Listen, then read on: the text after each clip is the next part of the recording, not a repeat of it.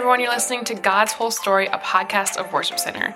We know just how hard it is to read God's Word and understand it, so we decided to read the Bible chronologically this year and talk about it together. Thanks so much for joining us. Hey everyone, you're listening to God's Whole Story. This is Chelsea. I'm here with my co-host Ryan, and we also have Ray Taylor again with us today. And we are still in Deuteronomy, and we have some kind of cool things that we're reading today. Some things stuck out to us. Right, guys? Mm-hmm. Everyone's looking at me like, What cool things stuck out to you, Chelsea? No, I'm asking you first. What stuck out to you? The thing that actually jumped out to me pretty quickly was guidelines for a king. I feel like if you've done the Sunday school circuit or anything like that, been around church for a long time, it's like Israel was never supposed to have a king. Why do they always ask for a king? So it's like funny that they're not supposed to have a king, but God's like, you're probably going to want a king. This is what the king should do. And if you read, it's just that short little piece. It's like Deuteronomy 17, 14 to 20. It's just a handful of verses about what a king should do and if honestly, they have a king. Not much. I mean, it's not much. It's not much. But they definitely didn't do it. They're not supposed to have. They're not supposed to have a bunch of wives. Like, guys, here are my 3 rules, and they're like, sounds great. We're gonna do the opposite. But it's interesting because it's they're not supposed to take a ton of wives. I don't know if Saul had a bunch of wives. I'm not actually familiar if he did or not. But I know David did, and I know Solomon did. I'm sure he had more than one. Yeah, I don't know. Guys, leave a comment or something. Tell me how many wives Saul had if you know and you know that stuff. But also they were supposed to just write these rules down and read them every day. Probably didn't do that. And the really interesting thing to me is that there's another little bit about the priests and the Levites, and then right after that, it's about not using mediums and seers to contact dead people. And Saul does that. Like literally Israel's first king. That is one of the things that he does, and it's detestable to the Lord. So we will dig very deep into the whole idea of kings of Israel at some point this year. Yeah. But this is a not little too far bit away. It's not super far away. Yeah. But this is just like a short little glimpse of what God says a king should be, and how, if you're familiar with the Bible, you'll know like they pretty much missed the mark. Yeah. Yeah. It also kind of stuck out to me, these regulations concerning war is the heading, but the Israelites are supposed to offer peace to people before they go in and wipe them out. I noticed that too. They have a chance to live peacefully and maybe even convert. And then also in our Bible, the word destroy, it says that the Hebrew term actually also means consecration too. So it's not necessarily going out and killing these people, but like taking them and consecrating them to the Lord. Speaking on that, verse 18 in that same chapter, it will prevent the people of the land from teaching you to imitate their detestable customs in the worship of their gods. So it seems to be like looking throughout this book of Deuteronomy, a common theme is idolatry and not worshiping these people as lowercase gods. And not just that you shouldn't, but it's like I'm trying to protect you from a dark and undesirable past. Yeah. So I thought it was pretty cool just throwing it out there in chapter 16 at the end, verse 13. Well, let me read verse 12 also. Anyone arrogant enough to reject the verdict of a judge or of the priest who represents the Lord your God must die. And this way you will purge the evil from Israel, which makes sense. And then everyone else will hear about it and be afraid to act so arrogantly. So I thought the word arrogant was really interesting that it was put in it. Like, just don't act arrogant and you'll be fine. Yeah, we've seen that a couple of times. We're just like, this is how you treat authority that God's put in place over you. Part of it is not being arrogant, and rebelling for no reason. Yeah, the scriptures are so interesting, especially the Old Testament. Yeah. There's drama everywhere you go. Yeah, it is. And without the Old Testament, I don't think we would be able to fully grasp just how holy God is, and how that's still applicable to our lives. That's a real thing, yeah. Like, the holiness of God is all over the Bible, but in the Old Testament, you're like, oh man, like this is unlike any other person that I know or any other God that is around. Like That's he is good. holy. That's good. So I think a lot about like things in the Psalms where it's like bow down and worship and lay prostrate before the Lord. Not that those are like requirements, but just in the aspect of those things would be prompted by some, not all, but in terms of when I am in awe or in reverence of a holy God who's present always, and especially congregating. I wonder where we lost it along the lines of like we lost this reverence for God. I've been thinking about that a lot. And like, it's one of the things I was like really hard on the students last night, but I was like, listen, like God doesn't just like want to be your friend. Like he's not just some like cool guy that's like, oh yeah, like Jesus is my friend. It's like, no, like he's your king. But that's something that is like, I knew that, you know, like I knew to be like, oh yeah, sure. But like reading the Old Testament, it's like, no, like Jesus is not waiting around for you. He does. There's always grace, but he's not like, oh, that's cool. Like, come on back. It's awesome. Yeah. It's like, this is how you should live. Yeah. And if you don't live this way, you'll be punished. Because we were talking about Jesus in the garden, just like the agony that he had of drinking the cup of wrath. And I was like, guys, let me tell you about the cup that Jesus is going to drink. It's like, it's wrath. And anytime that God says, like, I'm going to pour out my cup on the nations, it's not a good thing. You think about the disciples who actually were Jesus's, like, in the flesh. They hung out with Jesus. They were in awe of Jesus very often. I mean, it wasn't just always, like, palling around eating fish on the beach. They were often just like, oh, my goodness, this is the Messiah. This is the Christ. This is everything that we ever hoped and dreamed because when it comes from the law. Because they were with him. Yeah. You know what I mean? Yeah. Like, Good point. Yeah. Are you really with Jesus? And do you recognize his holiness? And I think a lot of those folks, their understanding of God was really shaped and formed by the Old Testament understanding. Like, I mean, obviously that's what they were reading. Wow. Right. But like, I mean, we were teaching in Core 4 last night, and students know a ton about the New Testament. They know almost nothing about the Old Testament. And so just really trying to like push, like, guys, like, I know you think it's 2 books, but it's actually 1. And the more you can handle it as 1, the better off you're going to be. So another thought is, along with the aspect of being his friend, like we are, right? Okay, Yeah. So we are his friend. Yeah. But if we're looking at it progressively, okay, the Lord, the Holy Spirit comes and awakens my soul, shows me, testifies of Jesus. I see it, and I'm like, okay, I want to follow this Christ. In Romans 10:9, wherever it says, if you confess with your mouth and believe in your heart that Jesus is Lord, and the terminology there is like your master, like I'm if I say I'm a believer and I'm confessing and saying I want to give my life to Christ, I'm literally like, I now see that you're this person who I want to follow and lay down my life to. And I believe in my heart that God raised Jesus from the dead. Okay, so like I believe I'm free, but like with that, okay, now you're the person I'm bowing to. Humbly, willing, fully, submissively, like desiring to lay down my life for. It's like my joy now. And I wonder if that is the awareness of when we come to actually know Christ. Because I could say I knew Christ at age 7. That's when I got baptized. Yeah. But the first moment that I actually was like, okay, this Jesus is like, he did this crazy thing for me that I would never do for anybody, not even my wife. Like I couldn't do that for my son.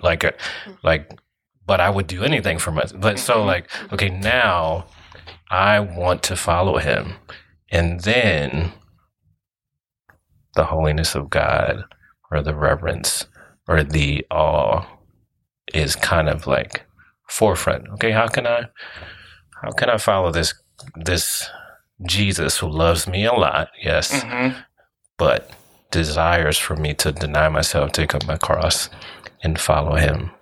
Yeah. So that's something that stuck out to me recently. Like, just stand at the cross. Yeah. There's this old hymn called, I think it's at the cross. No, not at the cross. Near the cross. In the cross. So Jesus be my glory forever, till my ransom soul shall find rest beyond the river.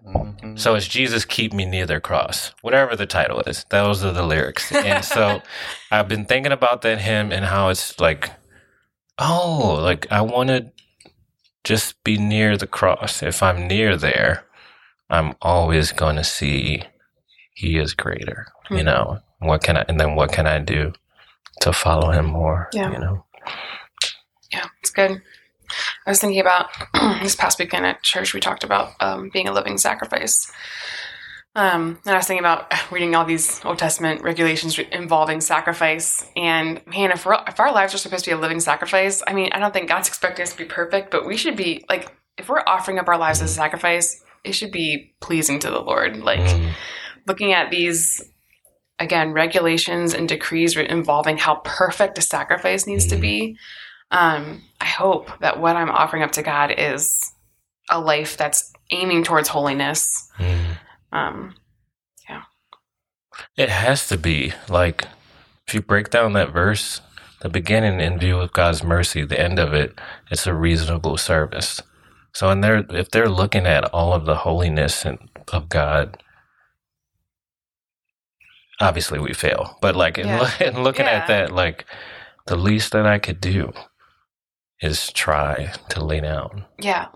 Covered by the grace of Jesus and walking towards God. Like that's our living sacrifice. I think that's where the tension comes in, is that a lot of times we lead with, obviously we fail, and instead of, let's be obedient. Like let's have allegiance, and some of it is like is a swing. Like that's good. There's been Christianity without grace. It's like, be allegiant now.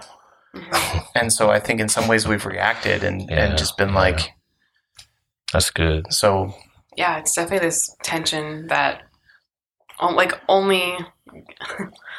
a God like God could support that tension, where it's just like, it's grace and it's mercy. It's like it's grace and it's living Christ. Like it's hard to explain.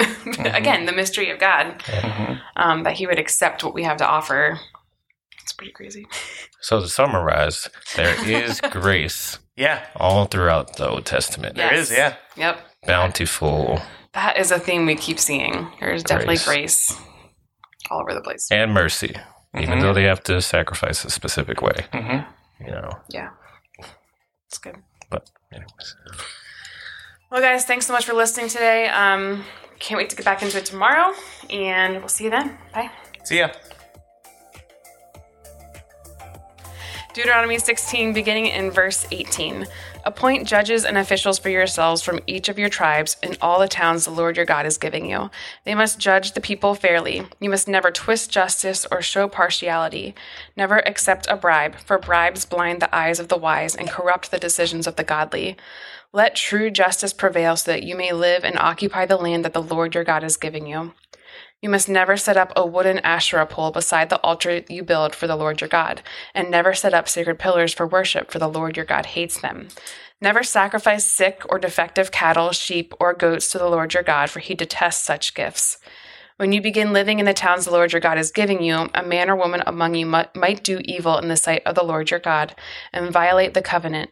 For instance, they might serve other gods or worship the sun, the moon, or any of the stars, the forces of heaven, which I have strictly forbidden. When you hear about it, investigate the matter thoroughly. If it is true that this detestable thing has been done in Israel, then the man or woman who has committed such an evil act must be taken to the gates of the town and stoned to death. But never put a person to death on the testimony of only one witness. There must always be 2 or 3 witnesses. The witnesses must throw the first stones, and all the people may join in. In this way you will purge the evil from among you. Suppose a case arises in a local court that is too hard for you to decide, for instance, whether someone is guilty of murder or only of manslaughter or a difficult lawsuit or a case involving different kinds of assault. Take such legal cases to the place the Lord your God will choose and present them to the Levitical priests or the judge on duty at that time. They will hear the case and declare the verdict. You must carry out the verdict they announce and the sentence they prescribe at the place the Lord chooses. You must do exactly what they say. After all, they have interpreted the law and declared their verdict. The sentence they impose must be fully executed. Do not modify it in any way. Anyone arrogant enough to reject the verdict of the judge or the priest who represents the Lord your God must die. In this way you will purge the evil from Israel. Then everyone else will hear about it and be afraid to act so arrogantly. You are about to enter the land the Lord your God is giving you. When you take it over and settle there, you may think, we should select a king to rule over us like the other nations around us. If this happens, be sure to select as king the man the Lord your God chooses. You must appoint a fellow Israelite. He may not be a foreigner. The king must not build up a large stable of horses for himself or send his people to Egypt to buy horses, for the Lord has told you, you must never return to Egypt. The king must not take many wives for himself, because they will turn his heart away from the Lord. And he must not accumulate large amounts of wealth and silver and gold for himself. When he sits on the throne as king, he must copy for himself this body of instruction on a scroll in the presence of the Levitical priests. He must always keep that copy with him and read it daily as long as he lives. That way he will learn to fear the Lord his God by obeying all the terms of these instructions and decrees. This regular reading will prevent him from becoming proud and acting as if he is above his fellow citizens.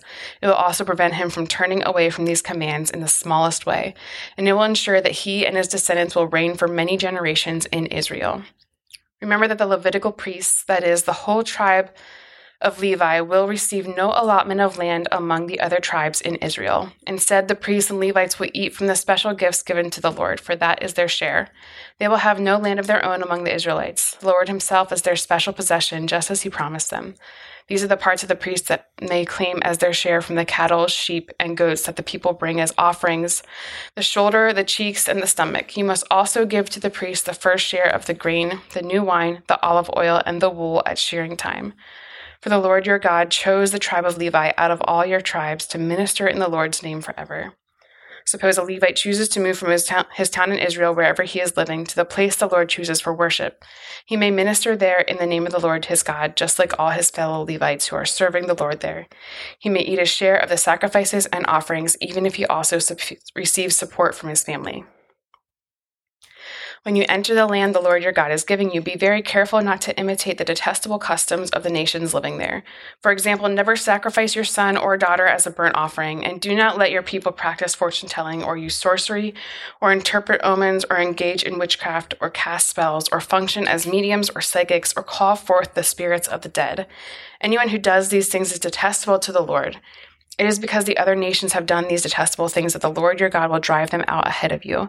But you must be blameless before the Lord your God. The nations you are about to displace consult sorcerers and fortune tellers, but the Lord your God forbids you to do such things.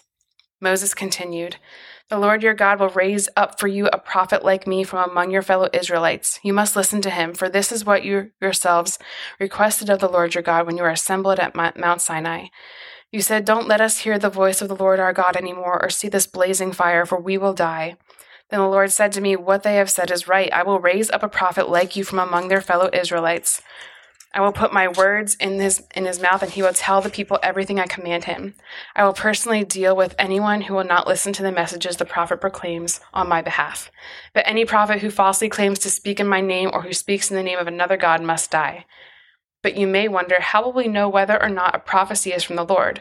If the prophet speaks in the Lord's name, but his prediction does not happen or come true, you will know that the Lord did not give that message. That prophet has spoken without my authority and need not be feared. When the Lord your God destroys the nations, whole land he is giving you, you will take over their land and settle in their towns and homes. Then you must set apart 3 cities of refuge in the land the Lord your God is giving you. Survey the territory and divide the land in the Lord your God is giving you into 3 districts, with one of these cities in each district. Then anyone who has killed someone can flee to one of these cities of refuge for safety. If someone kills another person unintentionally without previous hostility, the slayer may flee to any one of these cities and live in safety. For example, suppose someone goes into the forest with a neighbor to cut wood, and suppose one of them swings an axe to chop down a tree and the axe head flies off the handle, killing the other person. In such cases, the slayer may flee to one of the cities of refuge to live in safety. If the distance to the nearest city of refuge is too far, an enraged avenger might be able to chase down and kill the person who caused the death.